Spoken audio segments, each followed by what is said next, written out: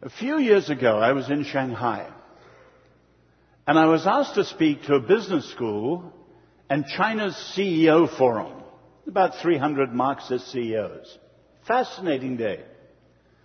And at the end of it, I walked back from the final banquet with the dean of the business school, and he said to me, "Let me ask you a question I wouldn't ask in public." He said, "We in China are fascinated with the Christian roots of the Western past for the sake of China's future. But you in the West are cutting off your roots. What am I missing?" I had to say to him with sadness, he wasn't missing anything. That's one of the features of our world, that the Western world is cutting off deliberately and systematically its Jewish and Christian roots. We are today a cut flower civilization. And just as a beautiful bunch of flowers in a vase that is not perennials, eventually will die. And there's no question that our civilization, if it continues to sever its roots, will die in terms of the greatness of the last few hundred years. Now, we don't know how things are going to go. Whether there could be an extraordinary return to the Lord, that's thoroughly possible. Or whether we'll move into a very different world, that too is thoroughly possible. But I want to raise the question this morning, how will we as the people of God behave if we move into a world that is no longer the world as we've known it? You can even see today at the beginning of it, some people out of fear just shrinking into a more private faith. Other people out of frustration at much of the church just giving up altogether and leaving the faith. What will it take for the people of God to be faithful whatever happens? We've certainly got precedents. You think of the time of Augustine that I mentioned several times, who lived at the end of 800 years of Roman dominance. And yet, he was at the beginning of what we now know as the Dark Ages. Or we have here in Scripture this wonderful story of Daniel and his three friends, who find themselves in a world very different from the world that they've known to that point. Clearly, as we can see from Daniel overall, to survive and prevail, the people of God have got to have insight into the nature of the times. And again, Daniel's described as a man of insight. And at the end it talks of those who have insight generally. But insight married to integrity. People who know how to stand faithful to the Lord, whatever. Now, the book of Daniel is a fascinating book between two prophets. It has history and it has prophecy, but it's not like the books around it. It also includes what's called unveiling, or the Greek word, the apocalyptic. And of course it includes what we call as the end times, the Greek word eschatology. And Daniel has history, Daniel has prophecy, and Daniel has this extraordinary element of the apocalyptic and the eschatological. But I want you to think today, if, and I'm only saying if, we find ourselves in the years ahead in a world that's very different from the world we've known, where Western dominance has gone, the Christian consensus in this country is a memory, how will the people of God stand then? And just think of three things that we can see in this passage that will be clues to us and a help to us as we consider such a world, which may well be the world for our children. First of all, think of what it meant for them to be in their alien circumstances. Daniel was deported in 605 BC. I said in the first sermon of the series that the first of the great years of calamity for the Jews was 586. This is before that. This was a smaller deportation. But clearly, within a few years of Daniel arriving in Babylon, Jerusalem was smashed to smithereens and destroyed in terms of everything they've known. The world, as they knew it, had gone. He was in a different place. Not Jerusalem. Babylon at first, and then Susa. He had an entirely different perspective.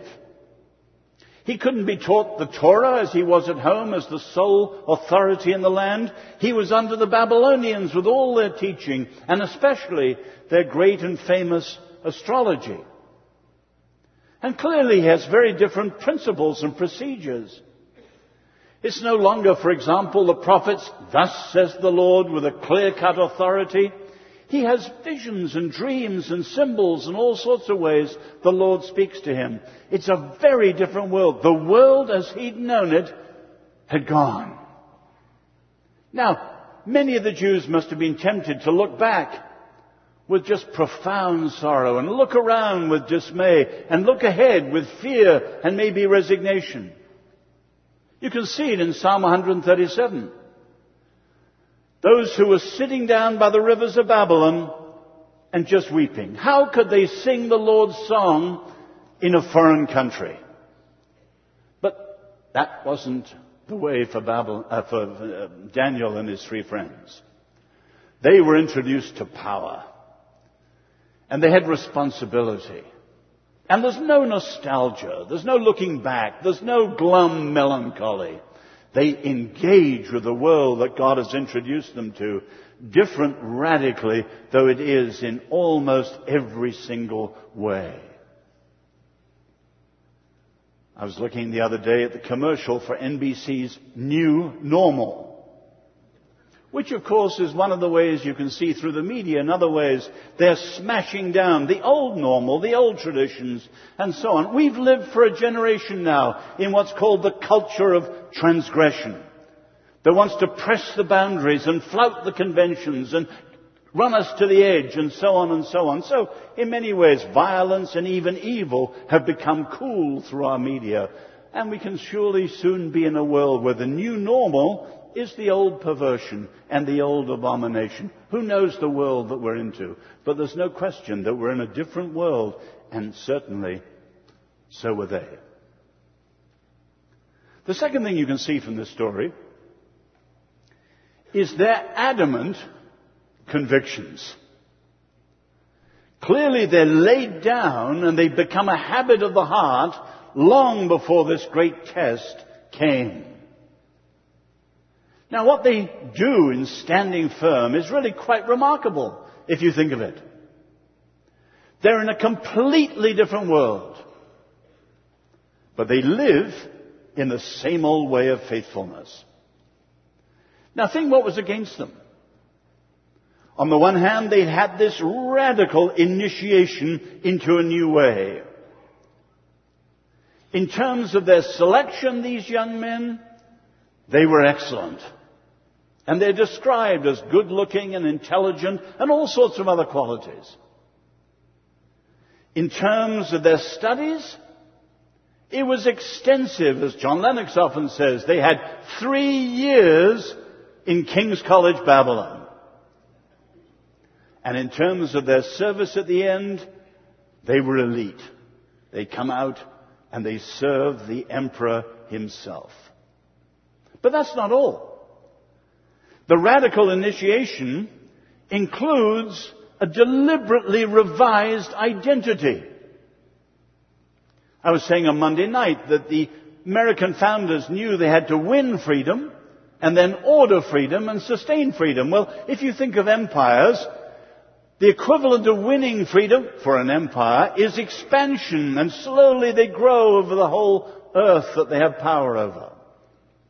But the equivalent of ordering freedom for an empire is inclusion. They take people, and as Winston Churchill says, they digest them. They don't just digest their lands territorially. They digest their cultures and shape them in their own home culture. And here you see they even digest their identities. And Daniel and his 3 friends have their Hebrews names removed, and they're given these Babylonian names, which are all tied in to Babylonian gods. But despite all that, they still have unshakable, resolute integrity. Now, how on earth could they stand when so many didn't? And huge parts of Judaism didn't, such as the Samaritans. You can see that those who stood went back to their understanding of God. He who is, I am who I am. Or as the great prophet who precedes Daniel, Isaiah had said, I am the Lord, there is no other. This is what underlies the greatness of the Jewish people. There is one God. There is no God but God. And so they will worship and follow one Lord only. And clearly that profound sense of loyalty to one God is the adamantine conviction that lies behind the stand that they have to make. Do we have that today? Let's be blunt. We don't, church-wide. I would never have believed the polls that show that more than 51% of young evangelicals no longer believe that Jesus is the way, the truth, the life. Our early Christian brothers and sisters would have died rather than deny that. Our Chinese brothers and Iranian brothers are dying today rather than deny that. But in the day of this grand pluralization of America, young American evangelicals casually, Jesus is a way among many, and so on. I read an interview this week in terms of homosexuality, and the evangelical brother was saying, it came down to the Bible against my friends. And then he went on to say, my friends won.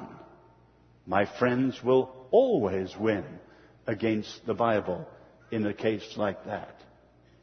You can see in this country the rot has already gone pretty deep in places.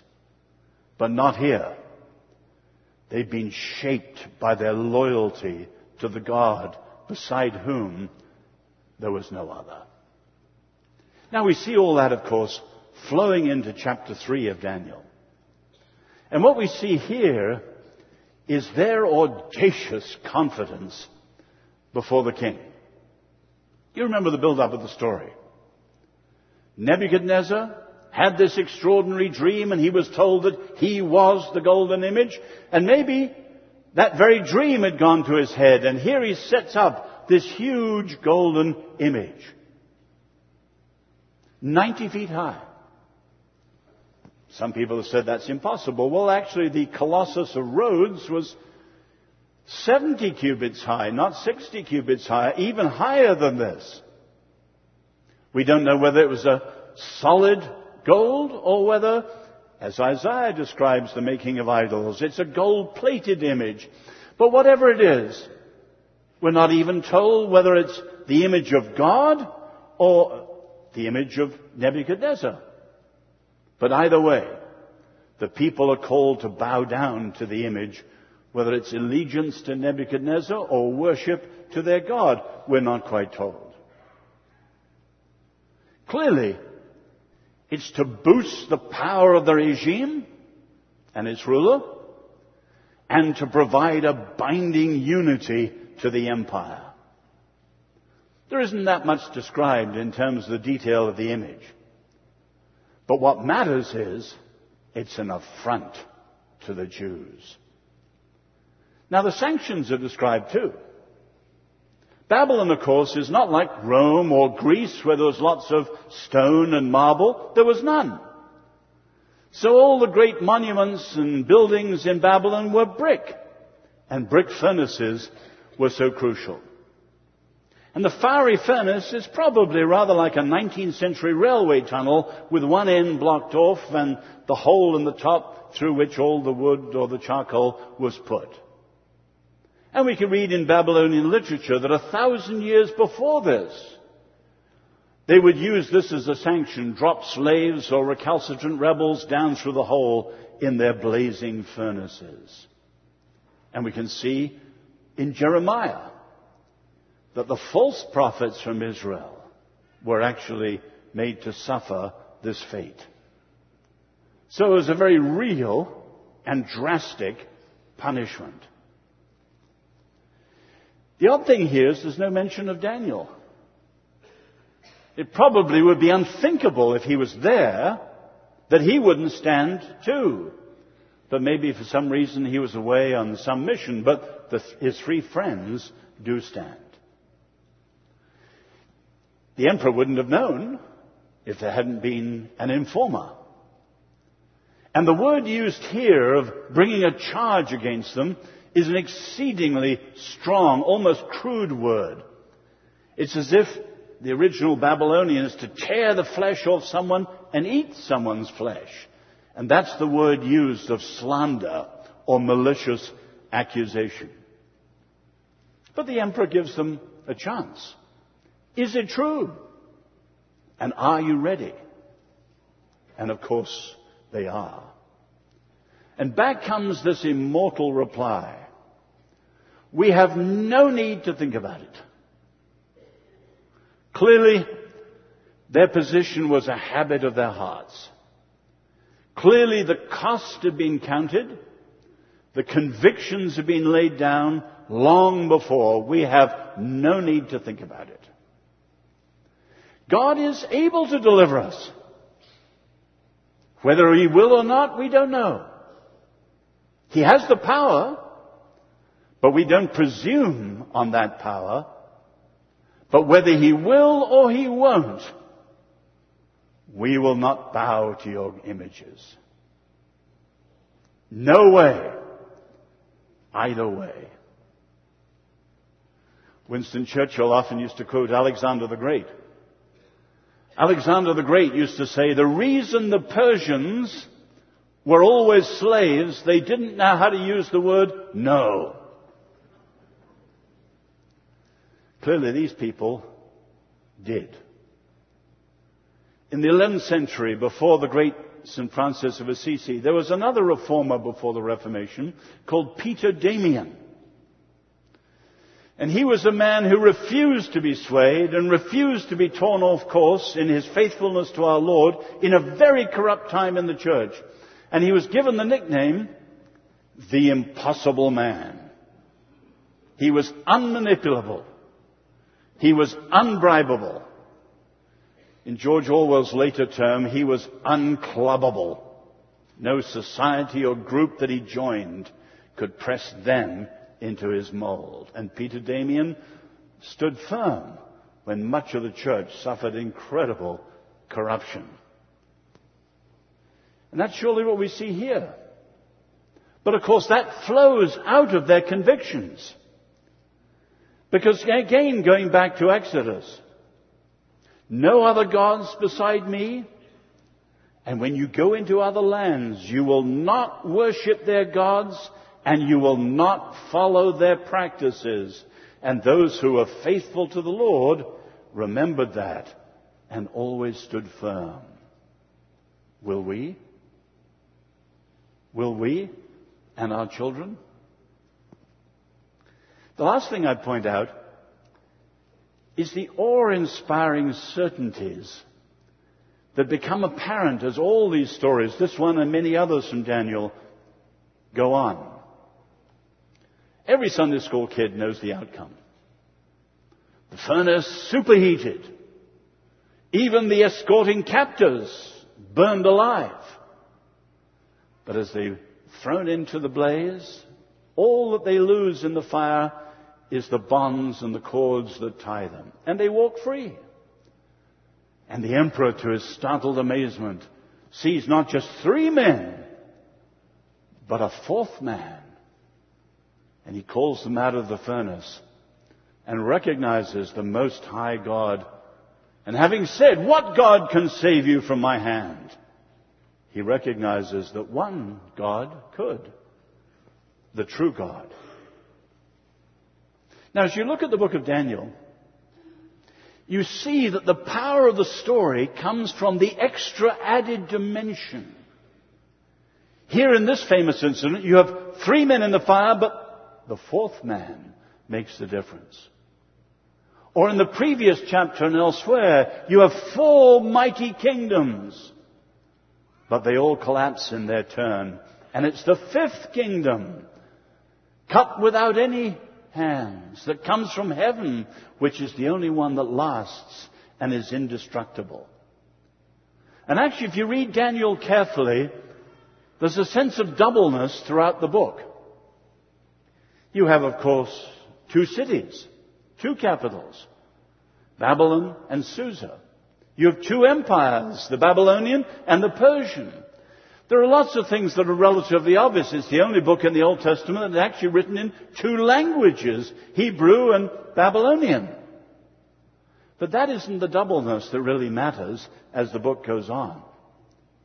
Clearly you have human sovereignties, and then you have God's sovereignty. Clearly you have a natural perspective on the whole of life, and then you have a supernatural perspective as life is seen under God. And the question is, which one is finally real? Who has the last say? And so on.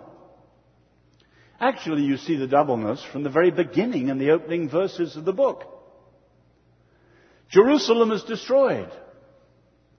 But it doesn't give you the suggestion that a little power is eaten up by a big power. An old power by rising new power. You could put it that way in Marxist terms or Darwinian terms or Hegelian terms, but that isn't how Daniel opens. It is the Lord who gives Jerusalem into the hands of Nebuchadnezzar. The Lord is sovereign over Nebuchadnezzar from the word go. And Jerusalem only goes under because they had disobeyed the Lord, and what happened to them was judgment.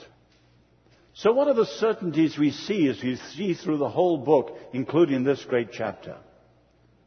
The first certainty, and we need to feed on these things ourselves today. First, all power is God's. Now let's not say these things as cliches or truism, but ponder them and feed on them and count on them. All power is God's. Secondly, all human power is derived, is limited, is unstable, and is always transient. The Lord says to Nebuchadnezzar, after you, and then another, and then another. With all human power, and this too will be true of America, as it was true of Britain and France and Spain and Rome and Greece and who knows what. There will be an after America. All human power is derived, limited, unstable, and transient. And if we cut the roots, we cannot expect to survive like a flower that is still growing and powerful. And the third great certainty, only one kingdom is everlasting and indestructible. And that is the Lord's kingdom. And we who are part of that kingdom have to be loyal to that kingdom through all the other powers that are around. So what will this mean to us?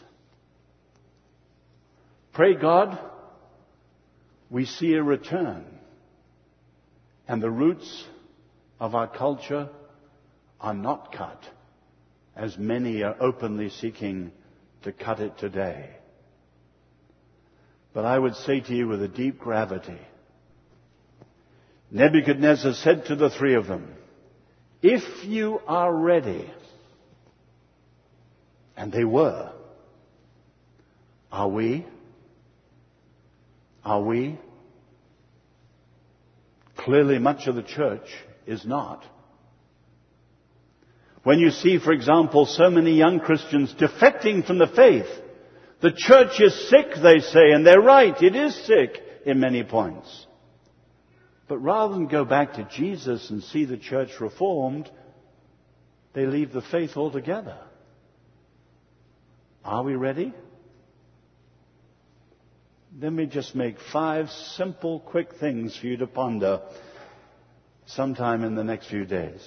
First, the world as we've known it may soon be gone. Secondly, the new normal may well be the old perversion writ large. Thirdly, just as in the book of Daniel itself, where in the early days they're rescued, and by the end of the book there's an unprecedented distress for the people of God, the sanctions against us may mount. Fourthly, the time to lay down the habits of the heart is now. And lastly, should such a day ever come as it came to Shadrach, Meshach, and Abednego, by God's grace, I hope, we too will say, no way, either way. Never give in. Never, never, never, never. The test may come in our families.